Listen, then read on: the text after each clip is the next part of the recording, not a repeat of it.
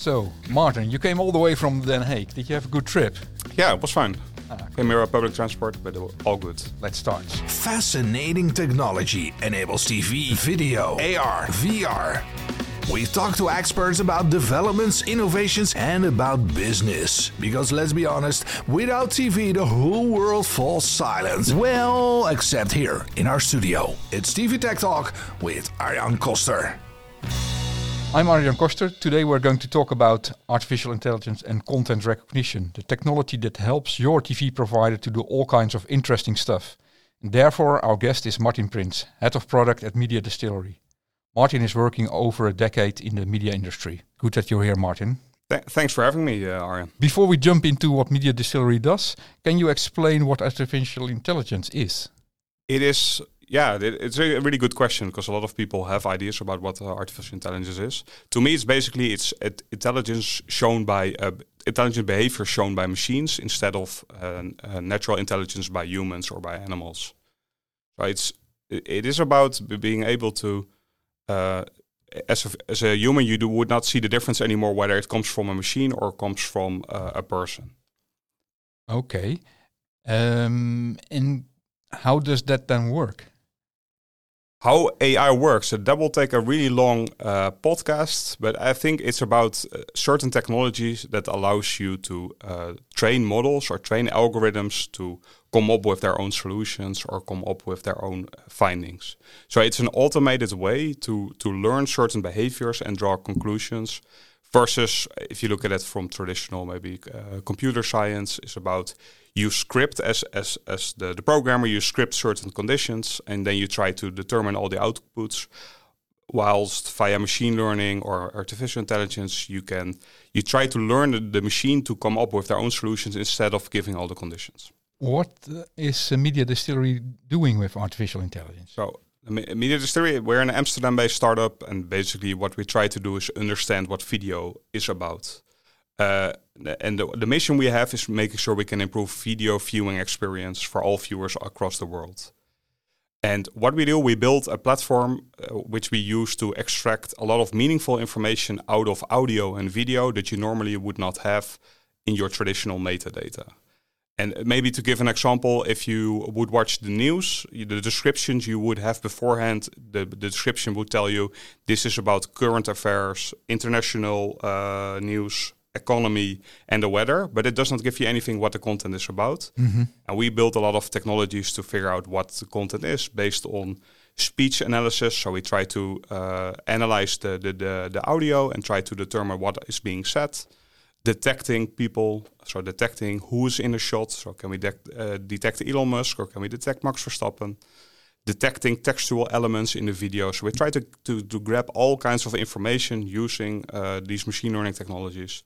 And we use that to train our models to come to actionable data that we can use to improve all kinds of video services.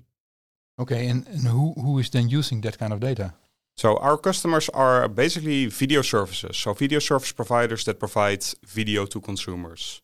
And that those are the TV operators or telecom operators. That can be OTT, so over-the-top video services.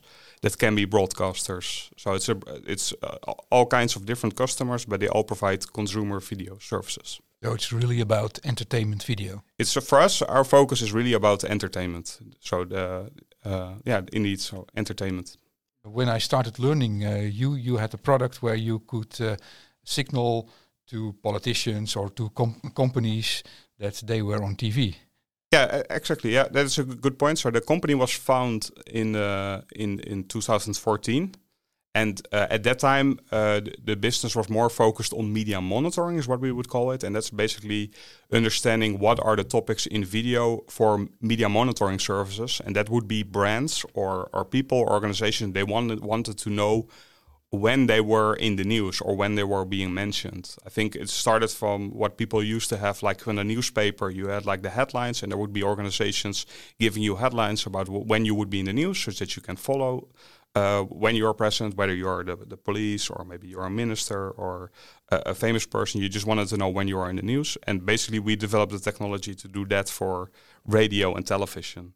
So that's what the main focus of the company was from 2014 and 2018. Mm-hmm. And as of 2018, we've been completely focusing on entertainment. Okay, and the first product, does it still exist?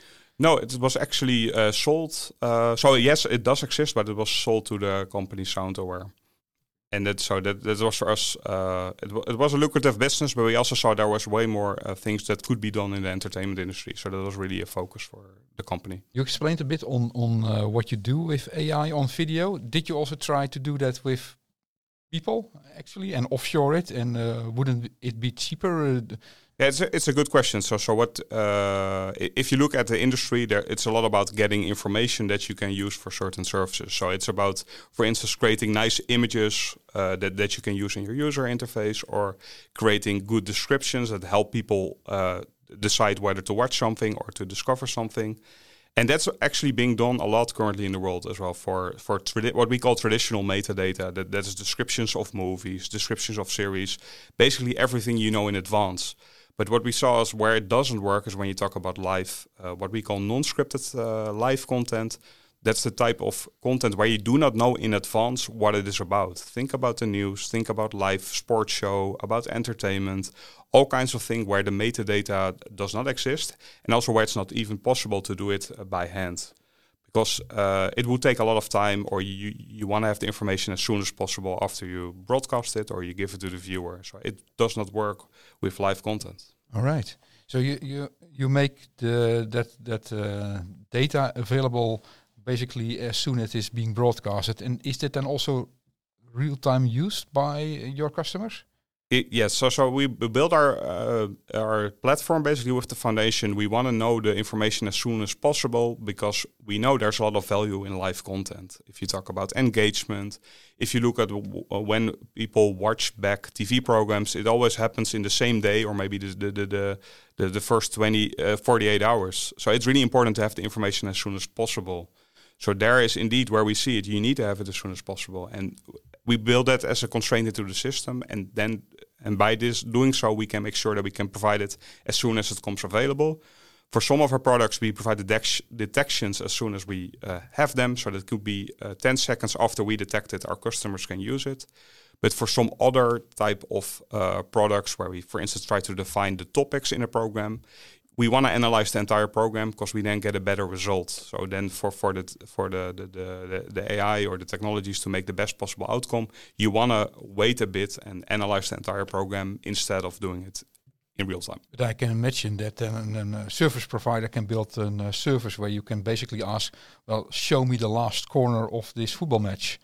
Yes, so exactly for our highlights and events, that could be triggers we can do. And basically that's something we do. We also detect like the start-stop of programs, and we can do it while the program immediately runs. So it can really be used within seconds if our customer is capable of handling the real-time data. I also jumped into a company some years back, and they basically produced the highlights of a football match fully automatically, also with AI. Is that also a kind of product that you could build? So it's something we could build, but you also see that there are several companies that really specialize only on this aspect. For instance, there are some Israeli companies that really focus on all the major sports leagues in the US already. And what we see is that our customers have all kinds of content. It's not just sports. They also have live, they have entertainment. So we decide to focus on the common denominator of what our customers want. Mm-hmm. We do look at highlights or certain, trying to create summaries. But yeah, we also got questions. Can you create a summary of a horse race type of content? And that's for us. It's really an interesting concept, but it is such a niche that it for us would not make sense to develop technology for that purpose if the market is not big enough. What are then your products that you bring to market? So basically what we really try to do is make sure we can give faster access to relevant content for consumers. And we do this for our customers. And currently we have a lineup of four products. First is called EPG correction. And this is basically where we try to detect the start and stop times of programs, such when people watch catch-up or replay, they have a VOD-like experience. So people nowadays, when they watch a recording, they expect that they have the same kind of experience as they would have with a video-on-demand store.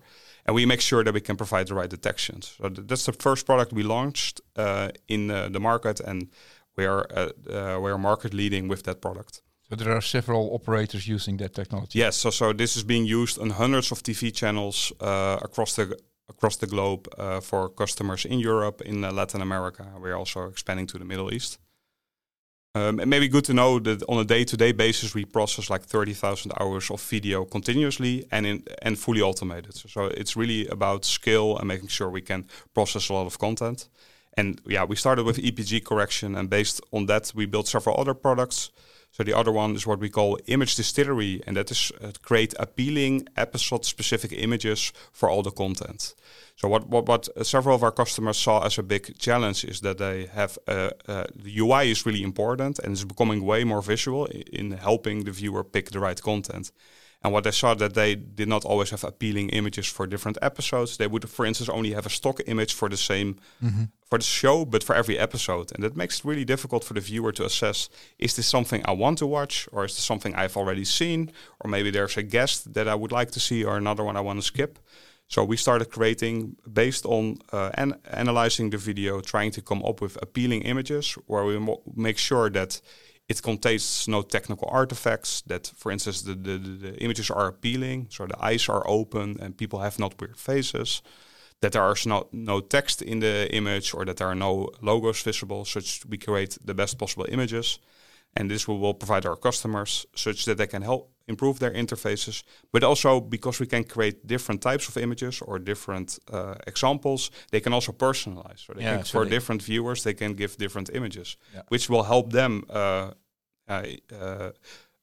improve their experience. And what we see with some of our customers, this leads to 10% more viewing. Just by having better images. Yeah, Netflix does it already for several years. Yeah, exactly. So I think that's something Netflix introduced in the video experience, of making sure it helps the people pick content faster. Yeah.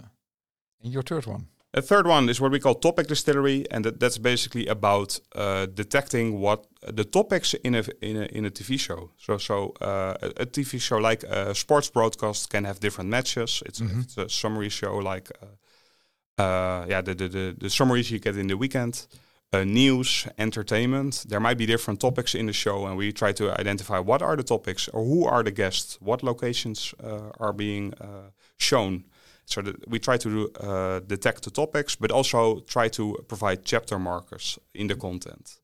And what we mean with chapter markers is what you might know from YouTube is that people in the video timeline, they can jump to a certain chapter of the content and might skip the parts they are not interested in. And that's something we also try to enable. A lot of our customers have a lot of video, a lot of appealing content, but the viewer, what we all know, especially younger audiences, they do not always want to watch an entire show that's 30 minutes long. They just want to see their favorite part with, for instance, Max Verstappen, or want to skip a news topic that they already seen. Or skip the advertisement. Yeah, that could indeed be an option, or replace it, like the what we see with TV, the long ad breaks. Make sure you change it for a shorter ad. Like more like what people are familiar with online. And more targeted.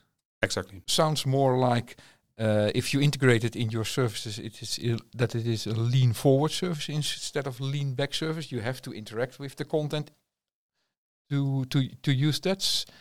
Is that a correct perception, or do you also see it on the big screen?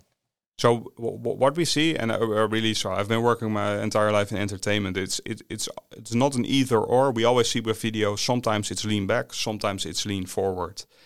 And what we mean with this, sometimes you just want to sit on the couch, press play, and get entertained without doing anything. And sometimes you're actively searching for something and you want to see that.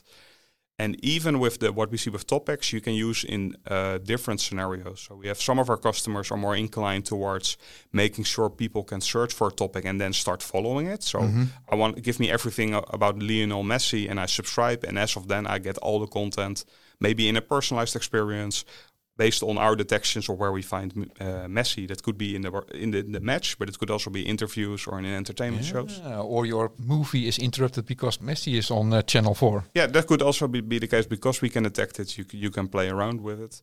But personally, I believe that indeed a big screen TV, doing a lot of search, you don't have the right interface for it. It's really difficult to type on a big screen TV. But still, I think it's a combination. So for us, it's about finding great content is either the activity, you search for something, or you just open your video service and you see content that might surprise you, but you feel like, hey, this is something I want to watch. I press play and I'm happy. I'm entertained. Yeah, nice. And that brings us basically also to our fourth product, and that's what we call Context Distillery. We try to extract the context of a video so that you can improve video advertising. And I think that this is really an important trend in the industry, is that advertising is becoming really important for a lot of video services, the traditional ones, but also the newer OTT players. And the main reason for this is there are a lot of video services out there. I think there are 3,000 in the world. And I think that people in a European country might have 5, 6 already, but no one is going to pay for 6, 7 services. So a lot of video services need to look at their business models, make sure that they can offer an appealing product, but also something that people might want to pay less for. So you subsidize your video service with ads or do it completely free, like what you have of YouTube. Martin, we ask every guest to think about 3 key people from the past, present and future in your work experience. 3 key people. Whom did you learn the most from? Which colleague inspires you the most? Which person in TV tech would you like to meet? First one, whom did you learn the most from in your life, professionally spoken, of course? I must say, and I think the several speakers before me, that these are quite tough questions. But I think let's start with the first one. That was still, for me, relatively easy to do. I think someone you had as a guest before, that's Rob Koenen. Mm-hmm. I worked alongside with him and for quite some time when we were still both at TNO.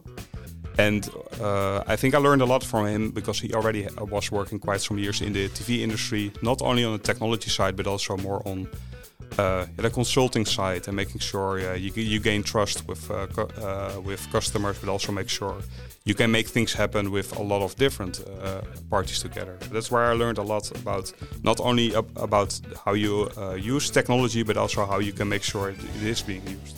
The next one, which colleague that you currently work with inspires you the most? So there I would say it would not be a single individual.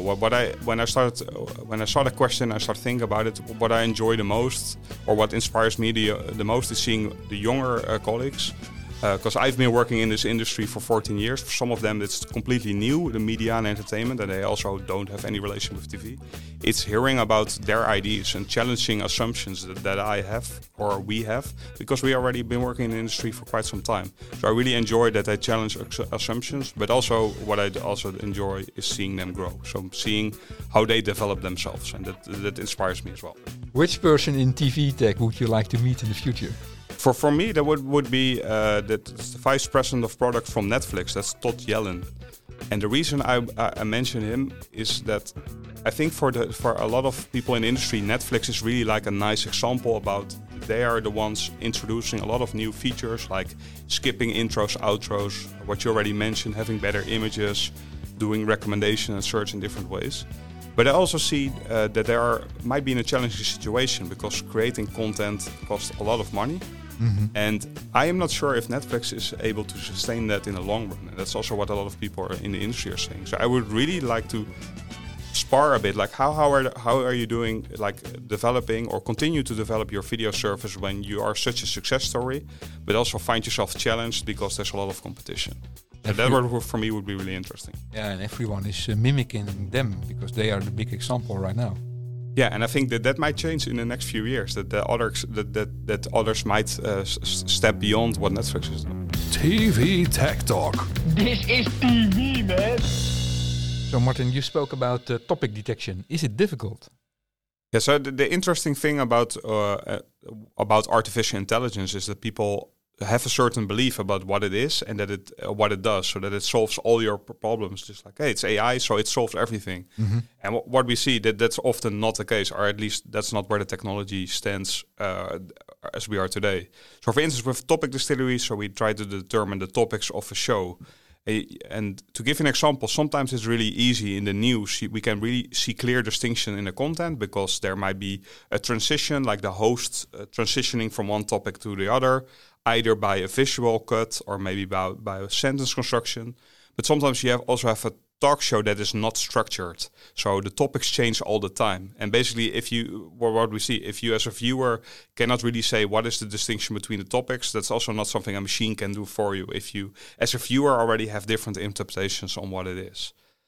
And if you look at, for instance, our chapter detection, that's something we will launch pretty soon with our first customer, is that what we cannot do yet is have one algorithm that can determine chapters for all types of content. So what we see is that for some programs, there is just visual transitions. We see, for instance, a visual overlay that says the topic. So we try to detect those. And that are, for instance, in news shows where the new topic is being presented visually as text. But sometimes you cannot use it if that information is not there. And then what we saw is then, for instance, we look at how often people appear in a show to make sure that, for instance, when a certain person is appearing the most, that might be a new guest, and you try to learn the system to cope with these situations as well. So what we see, people think AI already is like one solution for all, and what we in practice see, no, that's not possible. You need to look at certain specific part, but also that's the type of conversations I'm having with my customers. They want everything, or they want a lot of data, but in the end, discussions I'm having, what are you trying to solve? And let's see if we can focus on this. And maybe you only need a small part of all the algorithms or all the detections, and it would already help you and your viewers. Versus trying to solve everything, it becomes complex, costs go up. So that's also what we are seeing. And do you need to keep on tuning your algorithms? You definitely do. For instance, with what we do with topic detection, and what I already mentioned, we focus on non-scripted live. Topics change all the time. So if we are not able to detect Zelensky or the Ukraine, we would not be able to detect that new emerging content or new more events happening across the world. So for some of our models, we continuously need to update it to make sure we keep detecting new topics. And that's quite interesting because a lot of traditional classification of topics or of genres, you already know exactly what is possible. The set is quite limited. With news, you never know. There might be something appearing tomorrow that we had no idea of. So we are not able to train a system for that situation. So you need to make sure that you can automatically do that. So you need to also have eyes in all the countries where you bring your products. So we don't need like eyes as in the manual type of labor, but we do need to make sure that our models are being kept up to date with, for instance, language use in that country or topics that start appearing, so that a model automatically starts detecting patterns like, hey, this terminology, for instance, happens a lot right now. For instance, Ukraine, and we see there's a big link with Putin, that you can combine, put one-on-one together and know that there's an association between those two. On the internet, you can read that there are many AI models which need training, and they consume huge amounts of energies. How do you look at energy usage in your technology? So it is indeed a good point. So what we do, at least in our data center, we're in a data center where we are neutral, carbon neutral, make sure from that side we look into it, but for machine learning, so for the training, we're starting to look at it, but I don't think we're yet there where you would like to be really conscious about where we stand. So that's something still we also need to improve upon. Media Distillery receives also tons of awards. Can you name some where you are proud on? What we definitely like is more like the recognition in general than a specific award. For us, it's basically that a jury of people in the industry look and see and can appreciate what we are doing, either with our own technologies or combined with a customer. And that's just seeing us as a small company, because we are quite small. We're able to sometimes already really compete on a global level, and that for us is really interesting to be recognized in what we are doing, even if we sometimes feel we are quite small, still very small compared to some of the big players. Year after year, you keep on receiving them. Yes, and that puts a lot of pressure on us internally. Like the new product we're gonna launch, it requires almost at least 3 awards to be successful.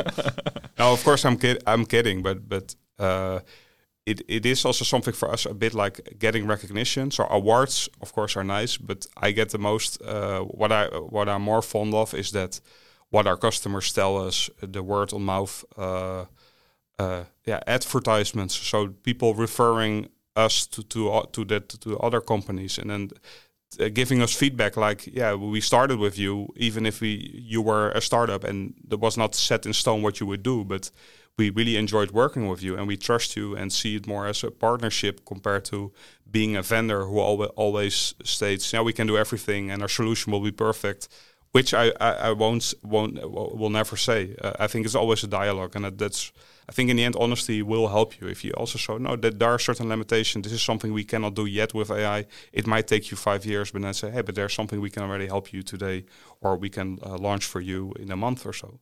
And I see in the end, that's also what our customers appreciate. So you mentioned you are a small player among big ones.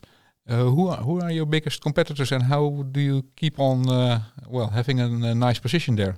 So I think if you look at it from a technological perspective, you see the big cloud providers. They offer also great tools for AI and video analysis, audio analysis. So I'm thinking about Microsoft, Amazon, and Google. And of course, what you don't want is a small company starting to compete with those, because that's a race you will never win. Because just of the resources they have at hand. But what you do see is that they offer good tooling, but they also try to reach for a common denominator. And what actually our customers are looking for is a solution and not always the building blocks. So that's also how we try to differentiate. We're really trying to understand what our customers in the entertainment industry want and really help them, because some of them just want the problem solved versus having the building blocks to build their own solution.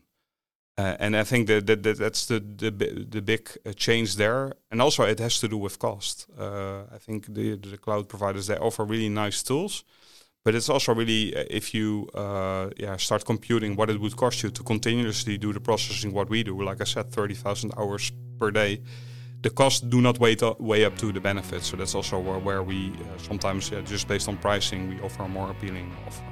I think we're now almost done. Thank you, Martin. This was TV Tech Talk. Do you have any questions or suggestions, go to tvtechtalk.nl. And thank you for listening, and see you next time. And don't forget to make a picture. Thank you for listening. Feel free to get in touch. You can reach us via tvtechtalk.nl.